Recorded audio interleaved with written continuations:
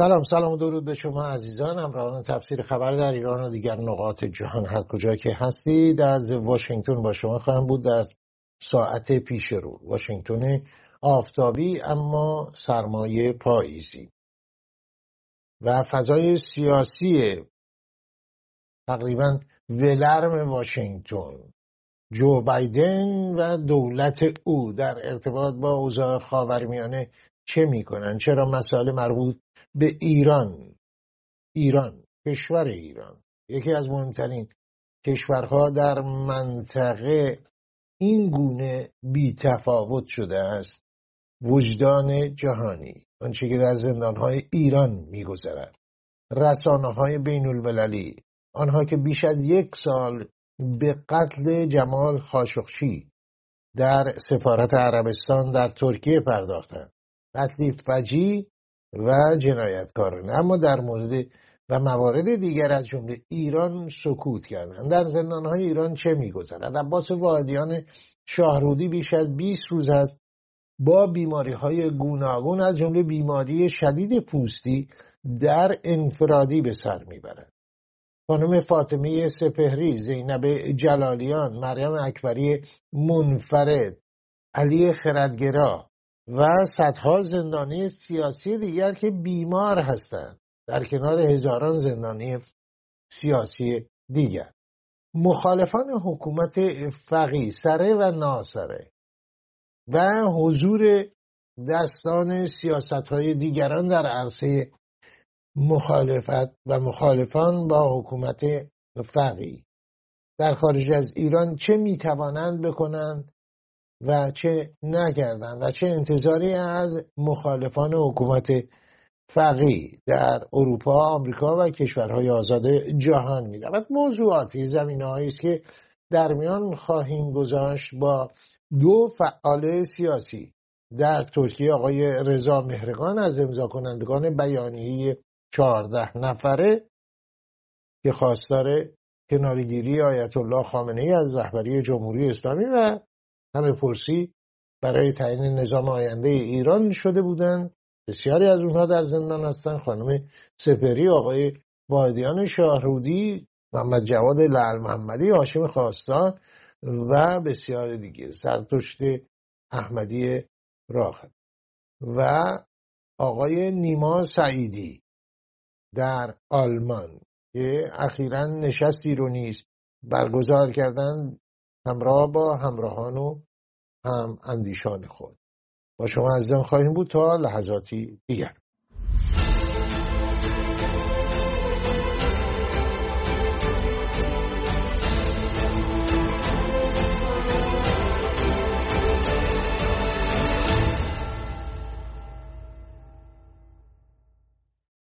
آقای سعیدی خوش آمدید.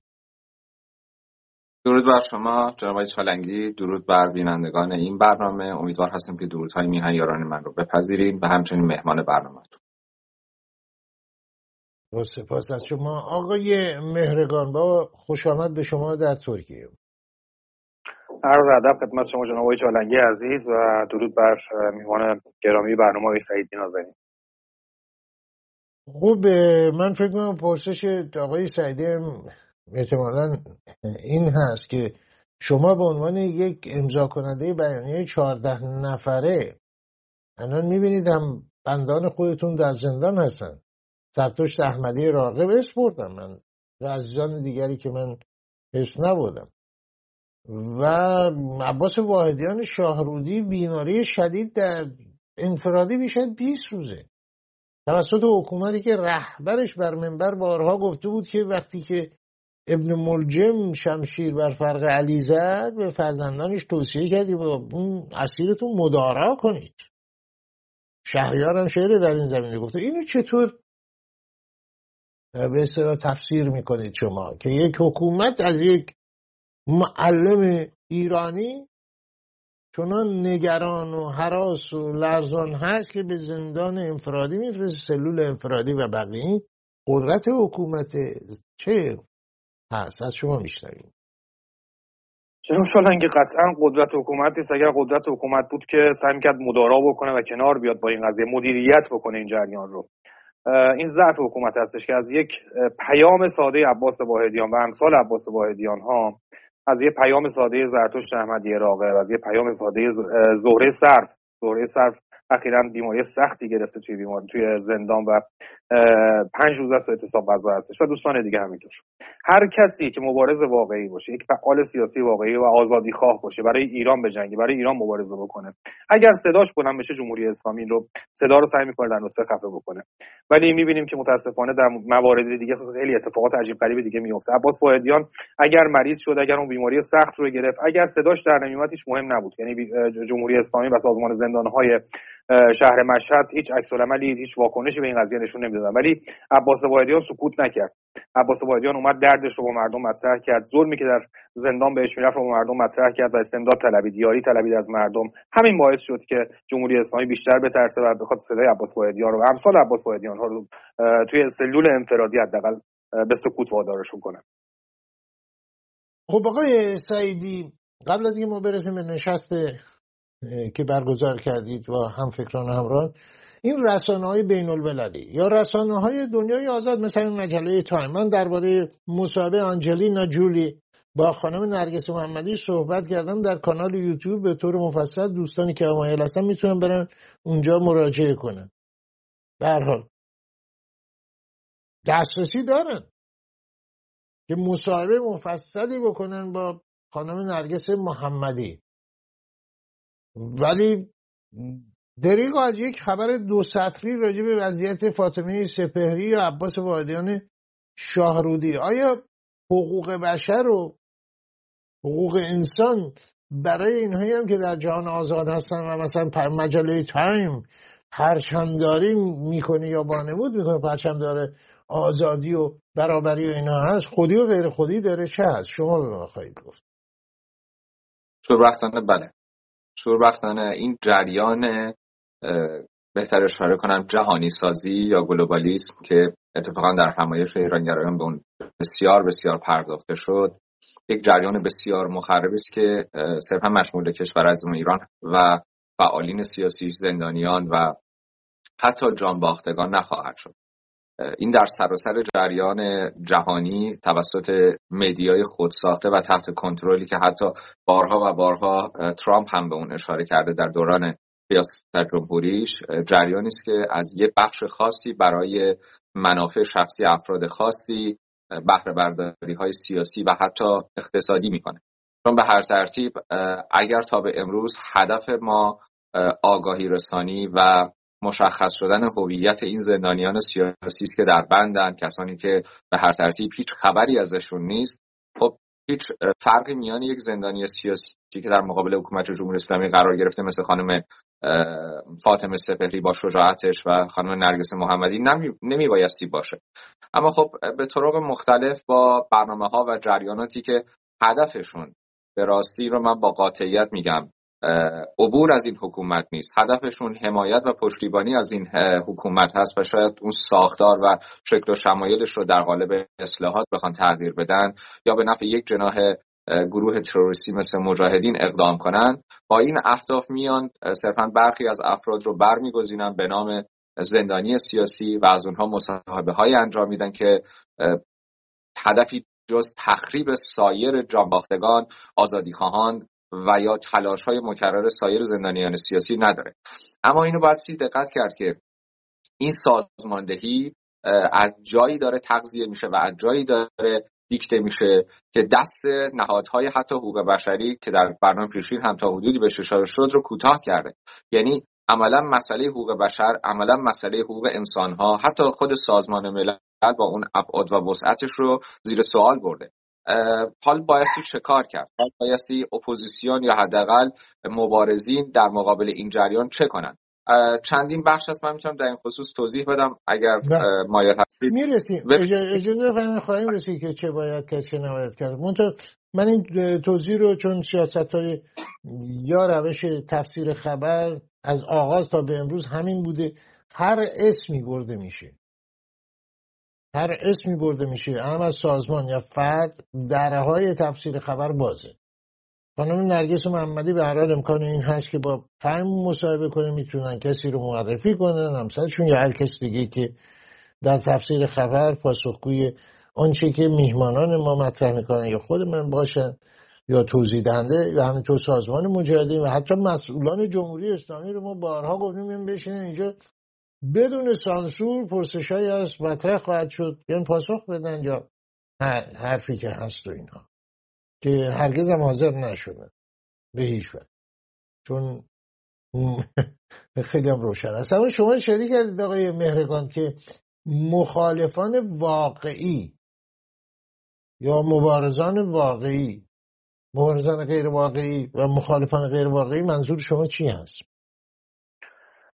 ببینید من شخصا دو بخششون میکنم. یه بخش اصلاح طلبای حاکمیت هستن، حکومتی هستن که به هر حال چند وقتی هستش یا چند سالی هستش که در قالب یک سری انتقادهای خیلی سطحی از جمهوری اسلامی و بعضا هم شاید انتقادهای تند، ولی هدفشون در اصل نیستش که براندازی جمهوری اسلامی یا گذار از جمهوری اسلامی تو هدفشون نیستش. یک سری اینها هستن که در قالب جمهوری اسلامی شکل میگیرن.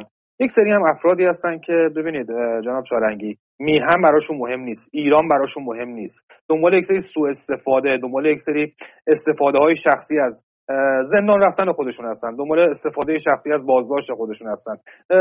زیاد داریم میبینیم، اخیراً مخصوصا زیاد داریم میبینیم که احکام 1 ساله 2 ساله رو میان 10 سال و 15 سال اعلام میکنن. یعنی صادق نیستن با مردم، میان از شرایط زندان خودشون جوری تعریف میکنن که چنین و چنان شدیم، ولی وقتی میان بیرون یا میبینیمشون به هر حال به هر شکلی، میبینیم نه این نیستش. خب وقتی میرسیم به ته ماجرا میبینیم که اینا فقط برای امتیاز گرفتن، برای نمیدونم کسب یک سری درآمدهاست، برای کسب یک سری امتیازهای خاص هستش براشون که افرادی از بیرون از کشور دارن این مسائل رو هدایت میکنن و افرادی هم از داخل کشور حتی دارن این مسائل هدایت میکنن. مبارز واقعی کسی هستش، مثال میزنم خانم سپهری، ایشون اگر از زندان بیاد بیرون برای جمهوری اسلامی چه نفعی میتونه داشته باشه؟ هیچی، چون خانم سپهری نه صداش بریده میشه، نه سکوت میکنه، نه فریادهاش کمتر میشه، بلکه بیشتر و بیشتر میکنه فریادهاشو، بلکه بیشتر و بیشتر میکنه مبارزهشو. ولی خب یک سری افراد هستن که جمهوری اسلامی در روشون خطری نمیبینه و مایله، حتی اگر میگم از داخل حاکمیت هم نباشن، برون حاکمیت هم باشن، ولی درشون خطری نمیبینه حقیقتا و سعی میکنه اینها رو بلدشون بکنه تا مبارزان واقعی مثل فاطمه سپهری، مثل عباس واحدیان، مثل دوستان دیگه برن زیر سایه اینها. خب یه دسته سومی هم هست، کسانی که سازمان‌های اطلاعاتی، سیاست‌های دیگران اونها رو به صحنه سیاسی، عرصه سیاسی ایران تحمیل کرده، یک جور رهبرسازی سازمان‌های دیگه و دولت‌های دیگه که من اصطلاحاً گفتم مثل رهبران پلاستیکی برای کشورهای دیگه موفق بودن کم و بیش. در مورد ایران اینا رو کجا شما قرار میدید؟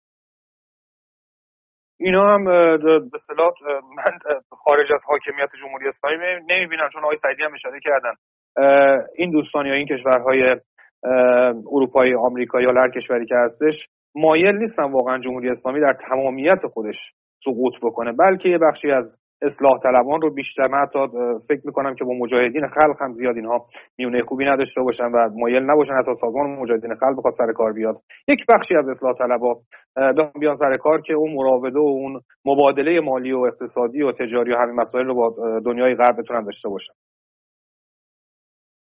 نقش اصلی و عمده رو قطعا در روند اوضاع ایران مردم ایران به عهده خواهند داشت و عمل خواهند کرد که چه تمایلی و کجا. آقای سعیدی اشاره کردید به نشست و موضوعی که مطرح شد،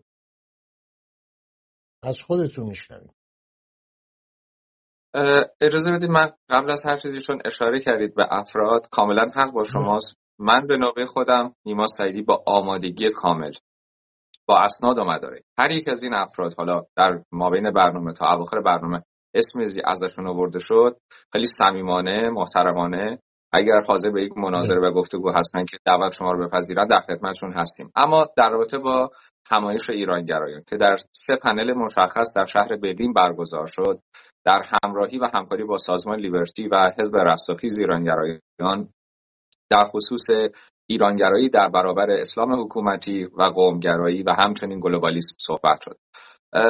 تصور من اینه که چون در پایان برنامه این مسئولیت بر عهده من بود که یک جمع‌بندی داشته باشم، طبق صحبت‌هایی که آقای دکتر رضا تقی‌زاده، آقای کلاشی و سایر مدعوین و سخنرانان در این گفتمان داشتن، من تصور می‌کردم که این مباحث خب توجه بسیاری از میهمانان و شرکت کنندگان رو که جلب کرده بود، اما در این حال اون بازتابی که از این گفتمان بیرون اومد و یک تلنگری بود بر پایه اولویت‌ها که من به جد میگم آقای تقی‌زاده خیلی صریح و روشن و شفاف بهش اشاره کردن که واقعا جای تقدیر داره. شاید یک زاویه دید جدیدی رو برای اپوزیسیون در طیف راست فراهم آورد. ببینید وقتی مسئله رفاه، امنیت و آزادی جزء اولویت‌هایی هست که امروز هر یک از فعالین سیاسی در قالب سازمان‌ها و احزاب بهش فکر می‌کنن و به دنبال اون هستن، در این حال سه مقطع مشخص هست که بایستی یک فعال سیاسی اون رو در نظر بگیره قبل از اینکه حتی بخواد وارد یک جریان سیاسی یا یک سازمان یا حزب بشه. مسئله اصلی اینه که شما ضمن اینکه بایستی از یک وجه حقیقی و حقوقی برخوردار باشی و شفافیت در کار داشته باشی، اما در این حال بایستی عملگرا باشی.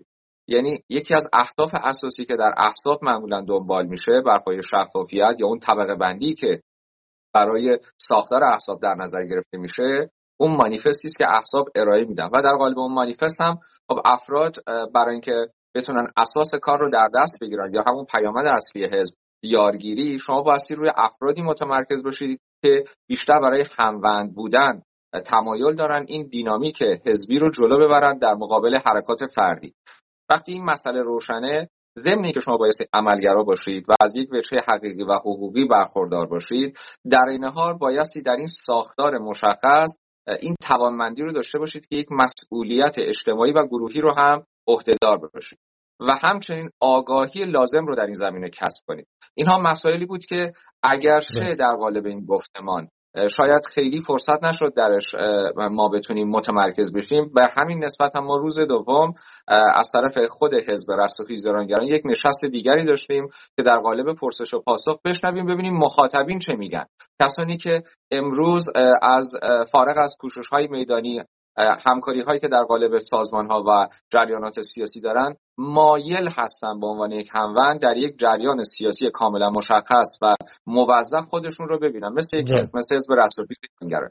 این نشست، اما در این حال این رو هم توضیح بدم، نقطه عطف مشخصی برای بسیاری از ایرانگرایان بود که چه کسی از میان ما به عنوان یک ایرانگرا شناخته میشه و اصلا ایرانگرایی چیست، که حالا در این خصوص من دوستان رو رجوع میدم به برنامه‌ها و ویدیوهایی که ضبط شده، میتونن بالواقع همه رو بشینن با حوصله نگاه کنن. بفرمایید، پوزش میخوام.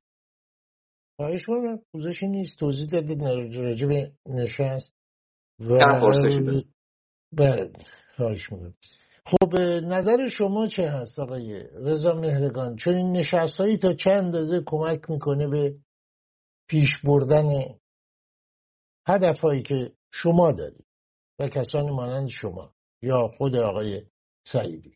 از نظر شما اینو چگونه می‌بینید شما که در داخل ایران فعالیت کرده بودید؟ ببینید، جمهوری اسلامی تمام تلاشش رو میکنه مردم رو در ناآگاهی کامل نگه بداره و از این ناآگاهی مردم استفاده بکنه برای پیشبرد اهداف خودش. هر چقدر این برنامه‌ها که الان متاسفانه در داخل کشور امکان پذیر نیست و دوستانمون در خارج از کشور امکانش رو دارن که برگزار بکنن و تا حدی که توانشون هستش این رو به گوش مردم خصوصا داخل کشور و حتی ایرانیان خارج از کشور برسونن، این آگاهی رسانی، اطلاع رسانی بیشتر باشه در مورد موارد سیاسی، نوع مبارزه، چگونگی مبارزه، یا همینجور که گفتن چگونه یک مبارز باشیم، چگونه یک فعال سیاسی باشیم، مثلا چرا باید باشیم هم چیزی. هرچه آگاهی مردم بیشتر باشه، مطمئنا جمهوری اسلامی دیگه نمیتونه فریب بده مردم رو و مطمئنا این آگاهی باعث میشه که مردم قدم‌های بیشتری رو به جلو بردارن، این مبارزین ما قدم‌های بیشتری رو به جلو با آگاهی کامل بردارن. من برام اتفاق افتاده جناب چالنگی، از روی ناآگاهی من سال 1373 زندان رفتم، حکم سنگین گرفتم، ولی چنان چجوری بهتون بگم پشیمون بودم از کرده خودم که آره، ولی خب از سال 1378 چون با آگاهی کامل 1378 جنبش دانشجویی با آگاهی کامل راهم رو انتخاب کردم، هدفم رو انتخاب کردم، هر بار هم که زندان رفتم خیلی محکم‌تر از قبل اومدم بیرون. این آگاهی‌ها میتونه به این حداقل به این نقطه برسونه. خب ما وارد این موضوع نمیشیم. موضوع خود شما هر وقت مایل بودین 73 چرا زندان رفتید و چرا پشیمونید بحث دیگری است. اگر مایل بودید خواهید گفت قطعاً، ولی اصراری نداریم برای اینکه مسئله شخصی خود شماست. اما آقای سعیدی اشاره کردن گام بعدی چه؟ برای اینکه نشستن، صحبت کردن، میتونه مقدمه عملی باشه. قرار به کجا برسه گام بعدی؟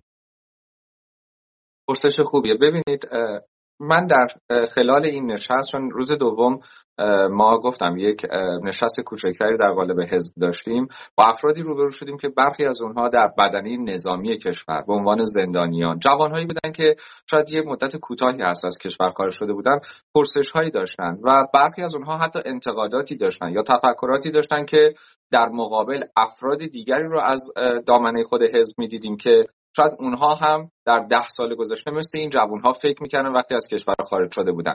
وقتی دامنه این تفاوت دو اندیشه رو کنار یکدیگر قرار میدید، نه بر پایه اندیشه تضاد بلکه بر پایه نتیجه اندیشه برآیندی، این گفتمان انقدر مفید واقع شد که اون پرده ها و شاید عدم اعتماد و اون راهبردهایی که بتونه جریان همکاری رو میان نیروهای سیاسی رقم بزنه خیلی کم رنگ تر کرد و در این حال از اون سمت امکاناتی که بر پایه اتحاد میتونه شکل بگیره پر رنگ تر کرد. خب فایده این گونه نشست‌ها که بعضا این نشست‌ها ممکنه 2 بار تا 3 بار حداقل در همکاری حزب ما با سایر احزاب و سازمان‌ها برگزار بشه، با همتی خب بر ترتیب دوستان به خرج خواهند داد، از یک سو دارای اهمیته. اما از سوی دیگه مسئله که مشخصه اینه که اون طیف از اپوزیسیون که بر پایه باورهای خودش امروز به یک نقطه عطف رسیده و میخواد این امیدها رو تبدیل به باور کنه و این باورها رو بر پایه اون آرمان و اندیشه در عرصه عملی به کار ببنده، اون ابزار و ادوات و امکانات بیشتر ملموس خواهد بود. اون ابزار و ادوات بیشتر برای یک جریان سیاسی به قابل اجرا خواهد بود. به طور نمونه وقتی شما صحبت از یک صندوق مالی مستقل میکنید، وقتی صحبت از حمایت از کارگران، زندانیان و تمام مبارزین میکنید، یا حتی حمایت و پشتیبانی روانی و عملیاتی، خب آیا این چیزی نیست که جز وظایف سازمان‌ها و احزاب سیاسی باشه که بتونن با شکل دادن یک چنین جریانی به صورت مستقل و شفاف با ارائه بیلان مالی روشن و تأییدیه‌ای برای حکومت‌هایی که به هر ترتیب میخواهند در سرنوشت آینده ایران دخیل باشند، میخواهند به صورت یک جریان بی‌طرف، جریان دموکراسی و یا جدایی دین از حکومت رو در فردای آزاد ایران دنبال کنن و خودشون رو شریک بدونن، مثل فرض کنید کشور اسرائیل، مثل برخی از کشورهای اروپایی و امریکا که در بخش‌های مشخصی در سالهای گذشته مدعی بوده، نه در جریان دولت کنونی بایدن، این جریان رو هم ما در این حال بتونیم در موازنه این برنامه‌ها و تشکیلاتی که راه انداختیم به کار ببندیم. از این سو از این رو بایستی این رو هم در نظر گرفت که در سوی دیگر جریانات دیگری هم هستند برای تخریب این گونه جریان‌ها با عدم شفافیت، با عدم برقراری ارتباط خب تلاش میکنن. بعضی از اونها برمیگره به همون طبقه بندی که شما در 2-3 دسته از اون یاد کردید که خب شاید مخرب ترین گروه‌هایی باشن که امروز فضا رو به نفع جریان سیاسی به نفع خودشون میخوان تمام کنن و اسمش رو ما گذاشتیم پر کردن خلأ قدرت سیاسی. چرا؟ چون بیم دارن. بسیاری از مشروطه خواهان طرفدار نظام پادشاهی، کسانی که در این طرف به آرمان‌های خودشون برای بازگشت هویت ملی به ایران میاندیشن، در عرصه قدرت قرار بگیرن. خب اونا میان چیکار میکنن؟ سرمایه‌ها رو میان یک گروه تروریستی به نام مجاهدین تزریق میکنن، از افراد مختلف بهره برداری‌های سیاسی میکنن. ببینید هر کسی، آقای سعیدی اجازه بفرمایید، هر گروهی، هر سازمانی، هم از مجاهدین، از سازمان‌های مارکسیستی، کمونیستی، هم از مشروطه خواهان، جمهوری خواهان، هر کسی در جهان آزاد این امکان داره فعالیتشو بکنه و نمیشه هیچ سازمانی گیر بده به قول امروزی‌ها به این که بقیه دارن علیه ما چه کار میکنن. درست. اجازه میدین من اجازه بفرمایید آقای سعید. راه حل این نیستش که اونها اون کارو نکنن. راه حل این هست شاید که خود گروه‌های مخالف یا دیگران چه کار ارزنده‌ای میکنن که بیشتر مورد توجه است و توجه مردم رو جلب میکنه و حمایت مردم رو جلب میکنه. شما نمیتونید از سازمان‌های اطلاعاتی غرب یا جای دیگه بخواید که این کار نکنن اون کار بکنن. اونا کار خودشون میکنن. این رو بعد توضیح بدم. ببینید اجازه بفرمایید. چون نیست الان نماینده سازمان مجاهدین در اینجا نیست که جواب شما رو بده یا کسان دیگری. من نه تنها مجاهدین که هر سازمانی اسپورده میشین لازمش نمایندهشون در اینجا باشه. هر بسر اینه. پرسش من بسیار ساده است که چرا شما میفرمایید همین الان چندین گروه مشروطه خواه و سلطنت طلب هست این نشست چقدر کمک میکنه به جمع شدن اینها، این گروه ها و این افراد و این اشخاص کنار هم دیگه. اینو به طور تیتوار اگه بفرمایید، بعد گام بعدی به طور وسیع‌تر بفرمایید.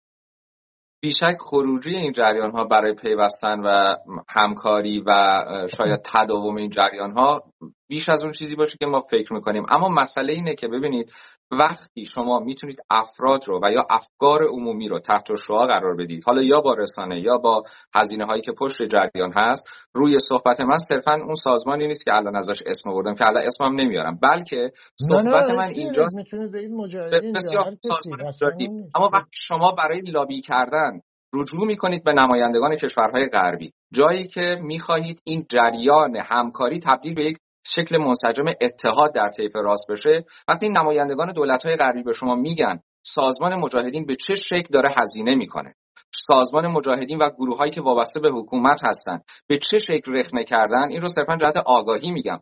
خب وظیفه ما در اون بخشی که به عنوان طیف راست قرار گرفتیم، برای اینکه بتونیم در مقابل یک چنین پالیسی یا سیاستی که به کار میبندن حرکت کنیم، این هستش که ضمن اینکه این جریان بایستی باز بشه، مردم آگاه بشن، از طرف دیگه برنامه روشن و کانال‌هایی که میتونه ما رو به اون سرمقصد اصلی اتحاد برسونه نزدیک کنه. ولی این همایش‌های برگزار بشه، این نشست‌های برگزار بشه که نمونهش رو 20 سال پیش دیدیم، ممکنه خروجی خاصی نداشته باشه. من بسیار معتقدم که لابی کردن در خارج از کشور برای بسیاری از مشروطه خواهان طرفداران نظام پادشاهی به مراتب در اولویت قرار داره در مقایسه با کوشش‌های میدانی و اتحادهایی که بارها و بارها سالها و سالها پیش برگزار شد و فایده‌ای در اون دیده نشد.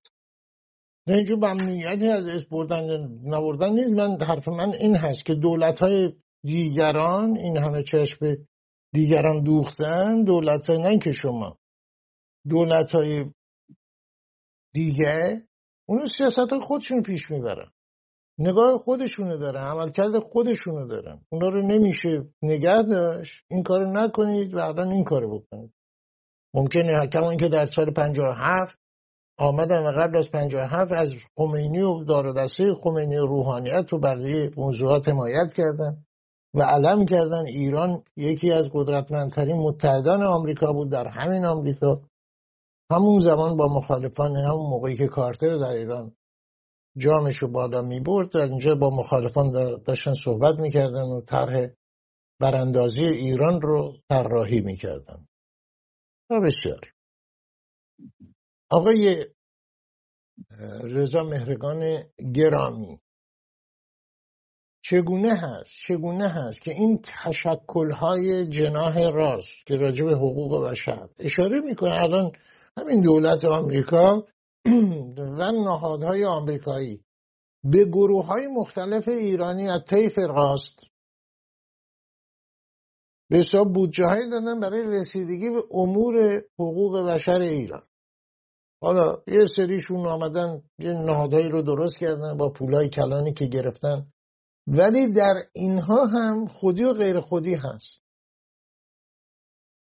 چه میشه کرد؟ شما در ترکیه در جستجوی یک سرپناهی هستید برای خودتون و خانواده‌تون و هزاران مثل شما هستن، اما انگار نه انگار که چون این ایرانیانی وجود دارن در یک کشوری مثل ترکیه با همه مشکلات، در اینجا هیچ صحبتی از اونها نیست. گاهی هم میشینن بیانیه اعلامیه چیزی میدن. اینو چه باید کرد به نظر شما؟ چه انتظاری شما دارید؟ ببینید حقیقتا اینه که من از این سازمان ها و از این نهادها هیچ انتظاری ندارم، چون واقعا نمیتونم انتظاری داشته باشم، چون واقعا به هدف نمیرسه. ولی شاید به کشورهای غربی آمریکایی اگر پیامی بخوایم داده باشیم اینه که حداقل بدونن این پول‌ها، این بودجه‌ها رو کجا دارن مصرف میکنن، صرف میکنن و برای چه هدفی. ما در مورد حمایت از زندانیان سیاسی چه کلامی، چه بیانیه‌ای، چه فشاری از توی این سازمان‌ها و نهادهای به اصطلاح حقوق بشری ایرانی که این NGO‌هایی که تشکیل شدن و پول‌هایی که گرفتن، چه عکس العملی دیدیم در مورد اعدام‌ها، در مورد زندانیان سیاسی مختلف، فعال سیاسی، اونهایی که مبارز هستن، در مورد همین پناهنده‌های ترکیه که این همه اتفاقات بد داره براشون میفته. ترکیه داره دونه به دونه برمیگردونه ایرانی‌ها، مخصوصا فعالین سیاسی رو. دونه دونه داره تحویل جمهوری اسلامی میده. چه عکس العملی دیدیم از این سازمان ها که انتظار خاصی بخوایم داشته باشیم ازشون.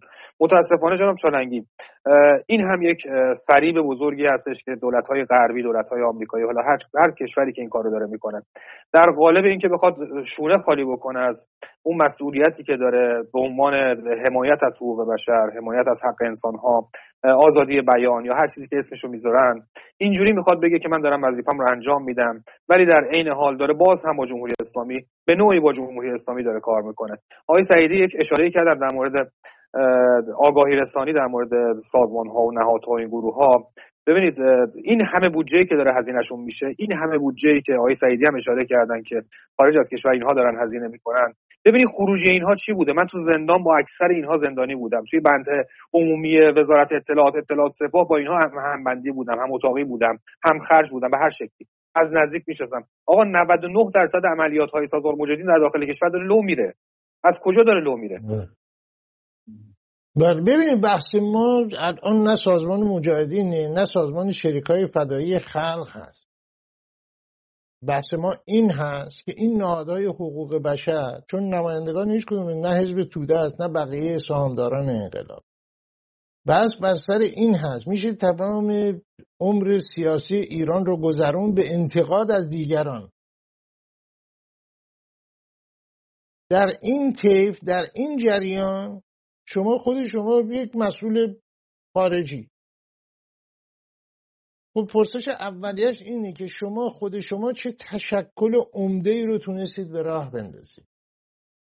تا 10 سال اولیه جریان راست تشکل‌های قدرتمندی داشت، چه سازمان نجات ایران آقای امینی، چه نهضت مقاومت آقای بختیار. بعد از اون پراکندگی‌ها رو ما می‌بینیم شروع شد. نفوذ جمهوری اسلامی در لس آنجلس اصلا نمیشد حرف زد زمانی به نفع جمهوری اسلامی، الان نمیشه علیه جمهوری اسلامی زیاد صحبت کرد. اینا همه اتفاق افتاده و ما شاهد بود. بس مثلا اینه چه راهی میشه پیدا کرد که آقا دیگران دارن کار خودشونو میکنن، کمونیست رو نمیشه مانع شد که آقا نه شما حق نداری این کار رو، داره کارشو میکنه، نقشو میزنه، هر کاری میکنه. شما چی دارید میکنید؟ چگونه میشه به این رسید آقای مهرگان با تجربیاتی که شما دارید؟ ببینید من اصلا قصدم این نیستش که نه کمونیست نه مجاهدین نه هیچ سازمان دیگه ای هست بششون. اگر به فردای آزاد ایران بخوایم برسیم و پیشرفت ایران رو در نظر داشته باشیم، قطعا همه احزاب مخالفین باید باشن که اون کشور بخواد پیشرفت بکنه. پس من هیچ مخالفتی با فعالیت احزاب ندارم، ولی این تقسیم منابعی که میشه، چه از رسانه چه از حمایت‌های مالی و طرق دیگه، این داره به اشتباه صورت میگیره و این از اونهایی که شما نمیتونید، ببخشید شما نمیتونید اینو به بقیه بگید که شما سهم مالی که میدید، مثلا مالی معلوم نیست کی به کی چقدر میده، اینقدر ندین به اونا، به ما بدید. این بحث از اساس قابل قبول نخواهد بود برای مخاطب شما. کی هست وقتی اینو میگید؟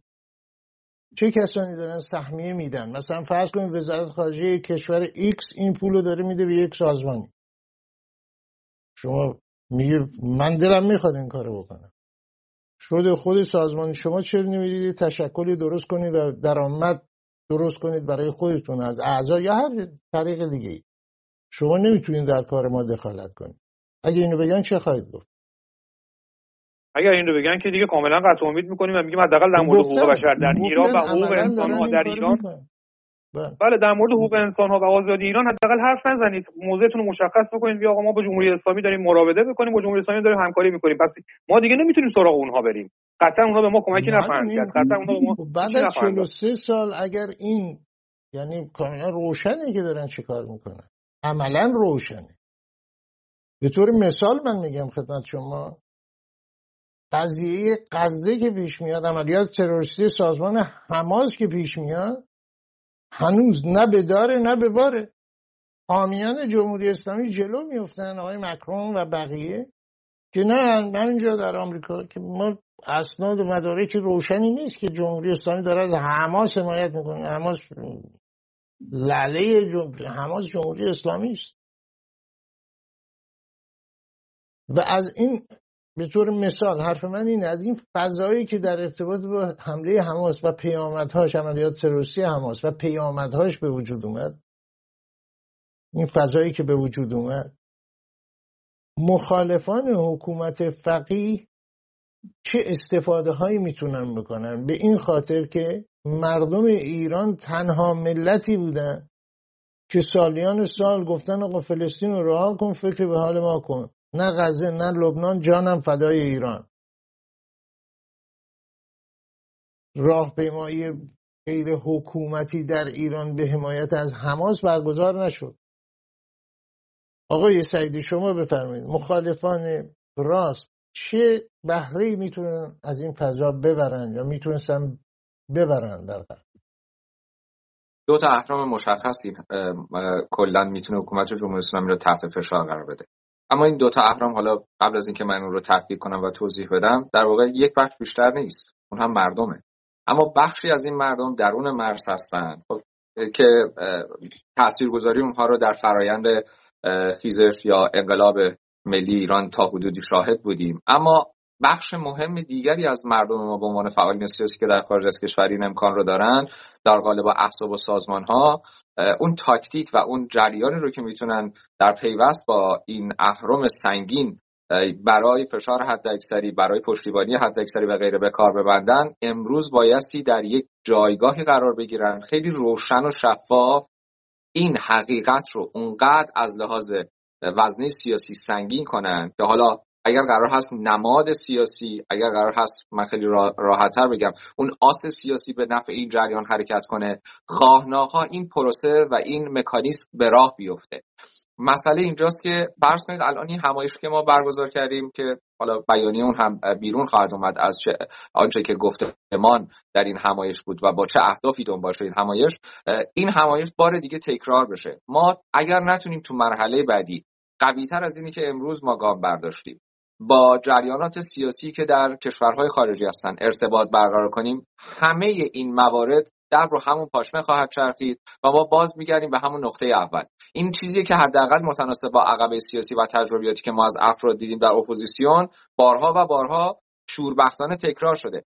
یا بایستی پذیرفت این مسئله رو که اگر میخواهیم واقعا به اون نقطه اساسی برسیم، بایستی در قالب یکی از این جریانات سیاسی قصد همکاری رو فراهم کنیم، نه اینکه صرفا بر پایه اتحاد یک ادعایی رو داشته باشیم. به همین دلیل بود من اشاره کردم به پذیرش مسئولیت‌های اجتماعی، پذیرش عملگرا بودن ما و هویت‌گرا بودن ما. اگر ما امروز سر جریان سیاست‌های هویت‌گرا هنوز مشکل داریم که بتونیم بفهمیم عده‌ای هستن میخوان کشور رو تجزیه کنن، خب تمام انرژی ما اونجا صرف یک سری از مسائل میشه که میدونیم اون افراد چه قصد و غرضی دارن و از همه بدتر جریاناتی که اونها رو پروموت میکنن و هدایت میکنن. و بعد هم این هزینه هایی که فرض کنید در این همایش به طور نمونه هزینه شد در مقایسه با پشتیبانی و هزینه هایی که از این افراد و اشخاص و سلبریتی ها صورت میگیره، هزینه های آقای سعیدی عذر میخوام، حرف من این نیست، حرف من این هست. یک فضایی در خارج ایران به وجود اومد،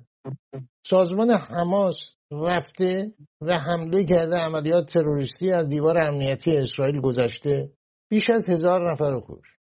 مسئله فلسطین و اسرائیل که مدتها به ته مسائل خاورمیانه رونده شده بود دوباره اومد بالا.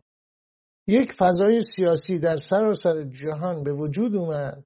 تظاهرات شنبه یک شنبه ها رو که در برلین هم بودیم و همه در این تظاهرات از ضد یهودی ها گرفته تا سازمان های مختلف شرکت کردن. حرف من این هست که مخالفان حکومت فقیه که حکومت فقیه از حامیان اصلی حماس هست، چون این فضای سیاسی که به وجود اومده چه استفاده هایی میتونستن بکنن و نکردن. یعنی همراهی با اسرائیل، همراهی با مردم فلسطین که اونها گروگان حماس هم، زمینه‌های مختلفی وجود داشت. اگر شده شما خواهید گفت، اگر نشده واقعا لازم نبوده، غفلت شده. چرا غفلت شده؟ حرف اینه.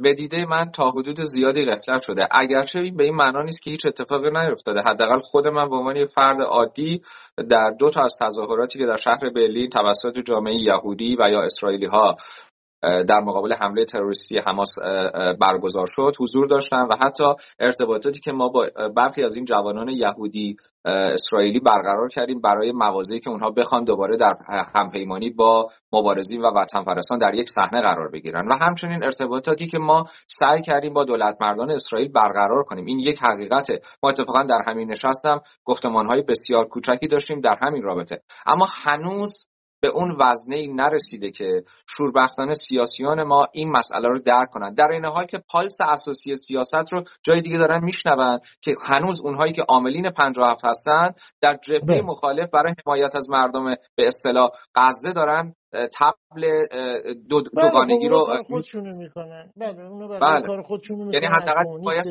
متوجه این پلنگور باشن تو عرصه سیاسی، بتونن این برنامه‌ها رو دقیق با مدیریت و جریان سیاسی همراه کنن. اما خب واقعا نمیدونم چرا برخی نمیخوان و همراه نیستن.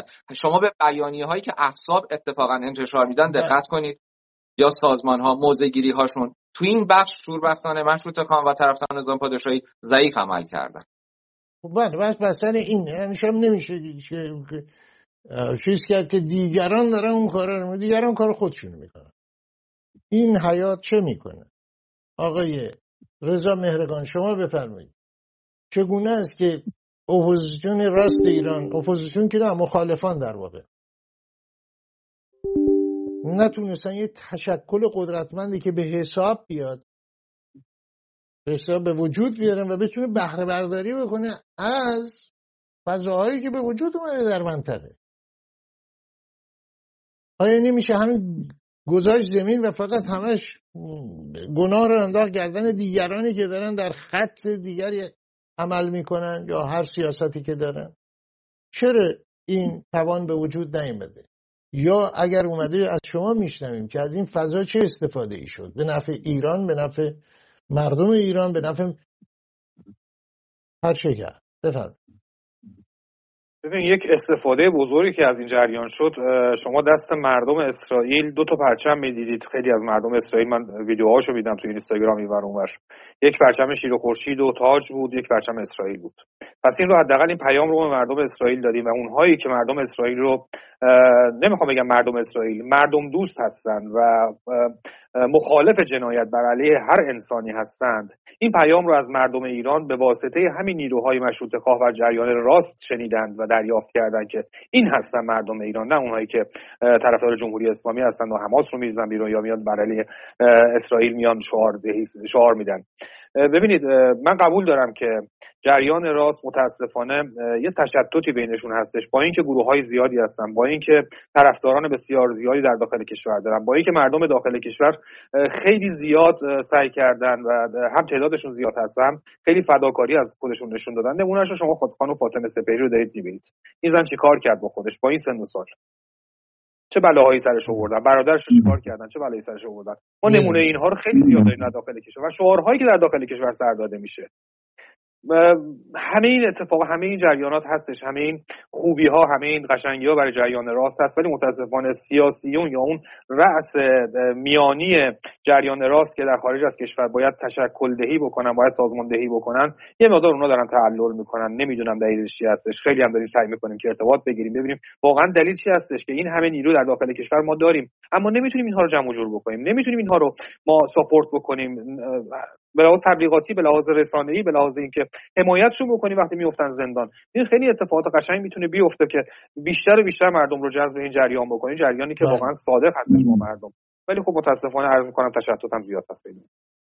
خب آقای نیما سعیدی به ما خواهند گفت، چون نشست برلین رو برگزار کردن در همین مسیری که ایشون اشاره کرد، آقای مهرگان اشاره کرد، آقای سعیدی، شما گام بعدی آیا قرار هست با نهادها و سازمانها و تشکل‌های دیگری هم بیش از اون چی که در نشست اولیه بوده هم نشین بشید یا از شما میشنوید؟ 100%. البته قرار نیست از این پس اینطور باشه.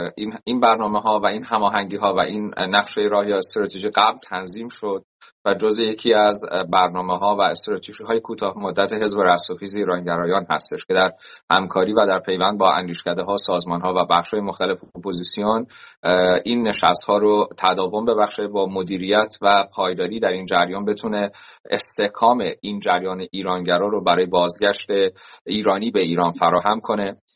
خب طبیعتاً تو این نشست هم ما گفتگوهای زیادی داشتیم و در نشست‌هایی که در آینده داریم این هماهنگی‌ها خیلی دقیق‌تر تنظیم خواهد شد. بیشتر هم رو مسائل کیفی ما متمرکز خواهیم بود، اگرچه برای پیوست با جریان درون کشور، یعنی کمیسیون هایی که در بخش درون کشور بتونن مؤثر باشن، اون نتورکی که بایستی بتونه مردم رو در ارتباط با یک حزب قرار بده، خب پویایی، تبلیغات و یارگیری هم خیلی مؤثره. اما این رو ما در کنار جریان کیفی داریم به گونه‌ای دنبال می‌کنیم که حداقل سر جریان کمی اونقدر فارغ از اساس کار سیاست نباشیم که فقط سعی کنیم عضو بگیریم، سعی کنیم تبلیغات کنیم اما خروجی مناسب نداشته باشیم. سپاس بسیار داریم از شما آقای نیما سعیدی در آلمان برلین. با سپاس و سپاسگزار هستیم آقای رضا مهرگان، هر دو مهمان گرامی. به امید دیدار در شماره‌های آینده تفسیر خبر. و سخن همچنان ادامه داره، بحث گفتگو همچنان ادامه داره در زمینه‌هایی که مطرح شد قطعاً، و این سخن تا روزی که آزادی ایران قطعاً در میون ایرانیان خواهد بود. چگونه میشه به همنشینی مؤثری دست یافت؟ پرسشی است. با سپاسی دوباره از شما مهمانان گرامی. میگیریم تفسیر خبر رو تا لحظات دیگه، همونطور که اشاره کردم در متن برنامه پیشتر و بارها از روز نخست تفسیر خبر شیوه و روشش چنین بوده، از هر کس و هر سازمان و هر نهادی اسپرده میشه بیان و در برابر پرسش‌ها یا نظراتی که مطرح شدن، نظرات و توجیهات و تفسیرها و هر سخنی که دارن بدون هیچ سانسوری مطرح خواهد شد. باز هست درهای تفسیر خبر و پرسش‌های تفسیر خبر. البته تا لحظات دیگه با شما عزیزان خواهیم بود.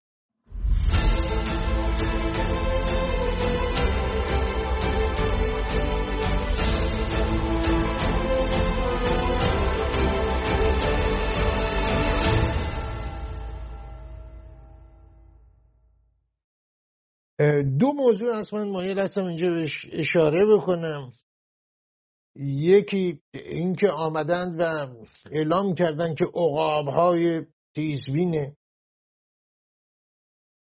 جمهوری اسلامی در دریای خزر مازندران در گردش هستن و در اون منطقه چه هست، یه ناوی رو در اونجا به حرکت در آوردن که هلیکوپتری میتونه هلیکوپتر برش بشینه و بلند شه و چه دریای خزری چه دریای مازندرانی چه عقاب‌هایی. دریای خزری که حقوق ایران در اون نادیده گرفته شد، واگذار شد برای جلب حمایت کرملین. به کرملین نمیشه ایرادی گرفت، نه به کاخ کرملین، نه به پوتین، نه به دیگران که چرا چنین کنند. نمیشه گفت.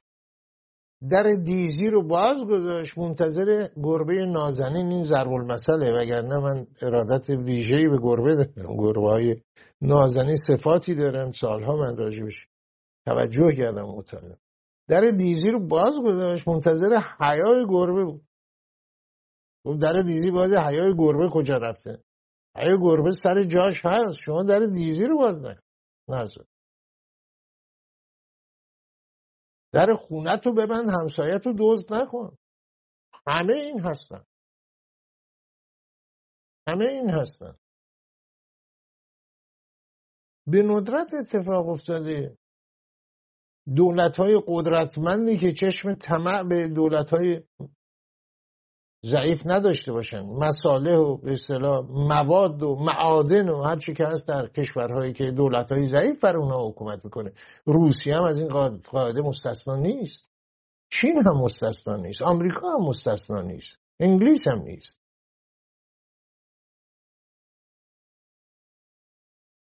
حقوق ایران رو پایمال کردن، چون حکومتی در ایران بر سر کاره که مسئله ایران اصلا مسئله به اسم مشکلات و مسائل ایران وجود نداره براش، ایرانی وجود نداره براش. مکتبی هست، برداشتی خاصی که دارن از هر چی که هست. آخوند شیعه در ایران بر سر کاره. دروغ نگفت خمینی وقتی که بعد از 15 سال دوری از ایران از اون میپرسن که شما با چه احساسی دارید در فراز آسمان ایران بود یا میونه را، میگه هیچ، واقعا نداره. کجای ایران رو خمینی دیده بود؟ کجا با مردم غیر از مریدان دستبوس و پالیس خودش صحبت کرده بود؟